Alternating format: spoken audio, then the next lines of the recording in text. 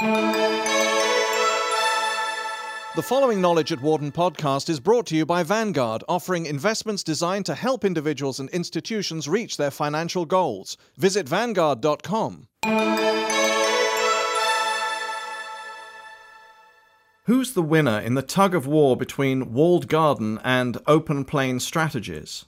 In August, less than 3 months after the introduction of Apple's iPhone, a New Jersey teen announced that he had hacked into the mobile communications device. Thanks to George Hotz's tinkering, the modified iPhones could be used with wireless service providers besides Apple's exclusive partner AT&T. Hotz wasn't just exploiting the hype around the iPhone to grab his 15 minutes of fame, although he certainly accomplished that. He was also highlighting the frustration that many consumers have expressed with Apple for creating a device that works only on AT&T's network. Judging by the iPhone reviews, which typically fawned over Apple's technology but grumbled about the AT&T deal, many people had hoped that the iPhone, which combines voice, web surfing, and music in one package, would work with more than one network. Experts at Wharton and elsewhere say Apple fans shouldn't have been surprised that their favorite consumer electronics company did an exclusive deal. Apple has long hewed to a walled garden corporate strategy, often restricting consumers' ability to modify its devices or marry them with other firms' products and services. Apple's recently launched Apple TV, designed to play digital video on large-screen televisions, only works with content supported by Apple's iTunes software. Since there is no publicly available software development kit, or SDK, for its best-selling iPod music player, games and other software are only available for the device from Apple's iTunes store. It's a great presumption on Apple's part that it can tell customers what's good for them, says Peter Fader, a Wharton marketing professor. Partly, these hacks reflect consumers' frustration with Apple saying, "We'll give you this, but not that." In building walled gardens with its devices, Apple is making a calculated gamble that it can delight consumers enough that they won't opt for products and services that offer more flexibility, says Kendall Whitehouse, Wharton's Senior Director for Information Technology. In contrast, firms that take a more flexible approach are often said to be employing what could be called an open plane or open architecture strategy. They are betting that by allowing their offerings to be extended or customized by others, they will encourage the growth of an ecosystem of complementary products and services, thus increasing the size and value of the market for everyone. The classic open architecture is the web, Whitehouse says. You don't need a license or a partnership deal or approval from anybody to launch a website. This is partly why the web took off like wildfire. Companies like PDA and smartphone maker Palm, computer workstation vendor Sun Microsystems, and even industry giant Microsoft encourage independent programmers to write software for their devices and software platforms, Whitehouse adds. Tearing down walls. The tug-of-war between the walled garden and open plain strategies is a fundamental tension, not just in information technology, but also in the wider world. The credit card business, for example, began as a fight between Bank of America, with its exclusive card and network, and other California banks, which had a less rigid offering, says Philip Evans, a senior partner with Boston Consulting Group. Bank of America, then based in San Francisco, introduced its Bank AmeriCard, which began as a walled garden nearly 50 years ago. The bank, as the largest in its home state, had little trouble recruiting California merchants to accept the card. It then rolled it out to consumers.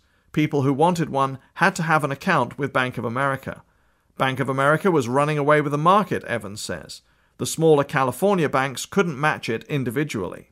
So they got together and provided a single standard interoperable card. Their network was open to any of their customers. It was, in other words, an open plane. They called it MasterCharge, which became MasterCard.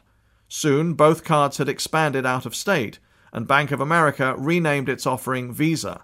In response to consumers' preference for flexibility, the company opened up its formerly exclusive network. They fought each other to a draw, and now they're basically interchangeable, Evans adds.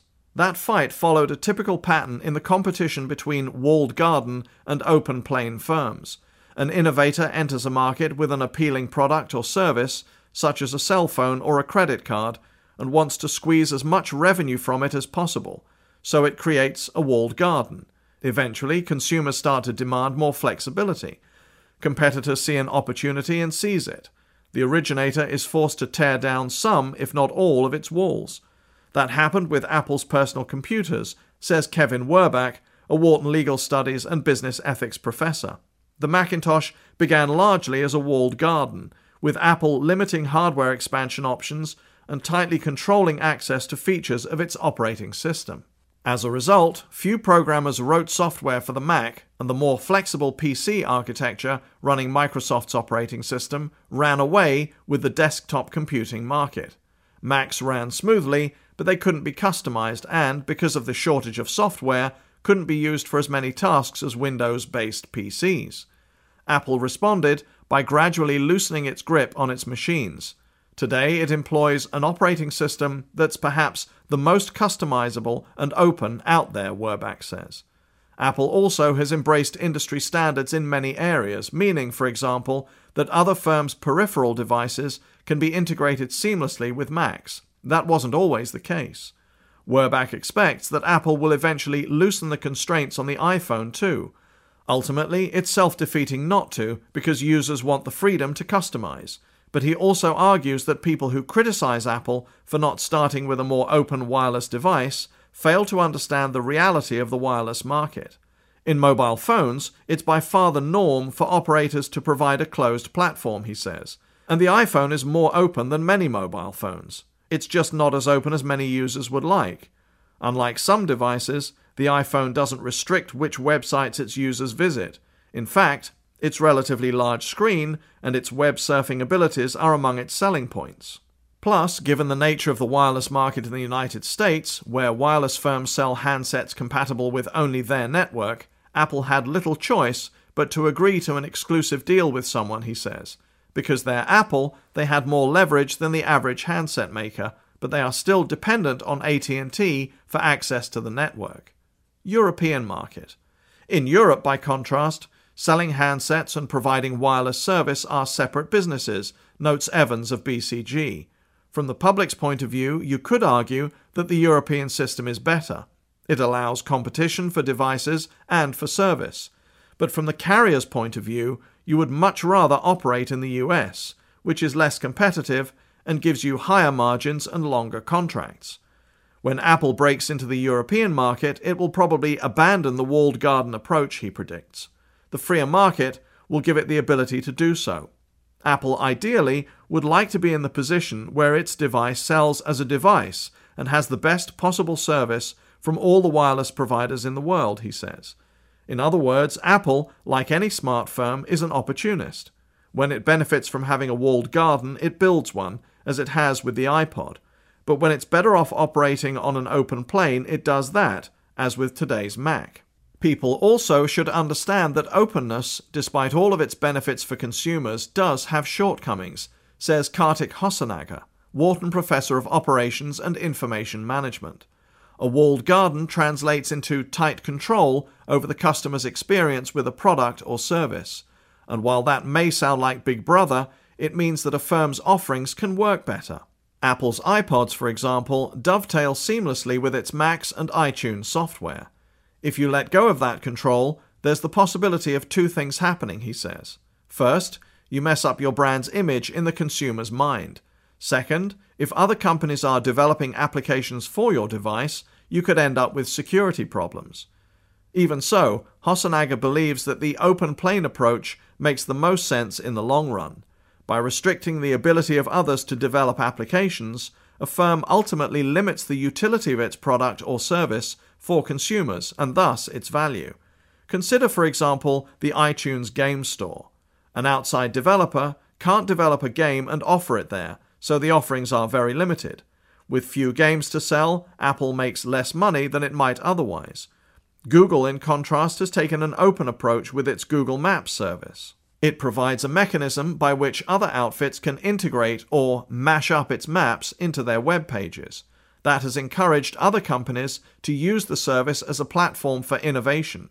A website for home and apartment seekers called housingmaps.com, for example, combines Google Maps and Craigslist real estate listings.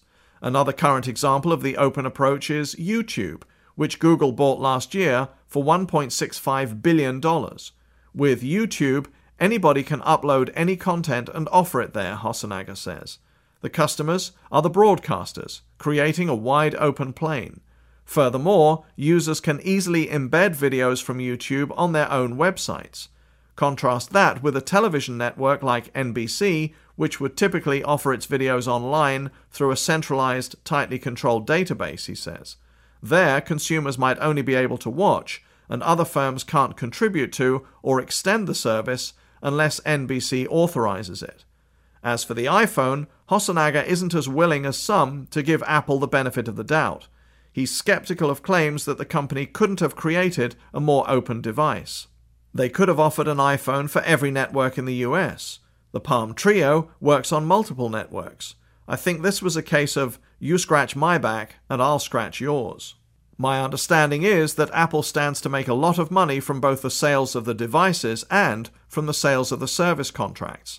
And there's nothing as good as recurring revenue for any firm.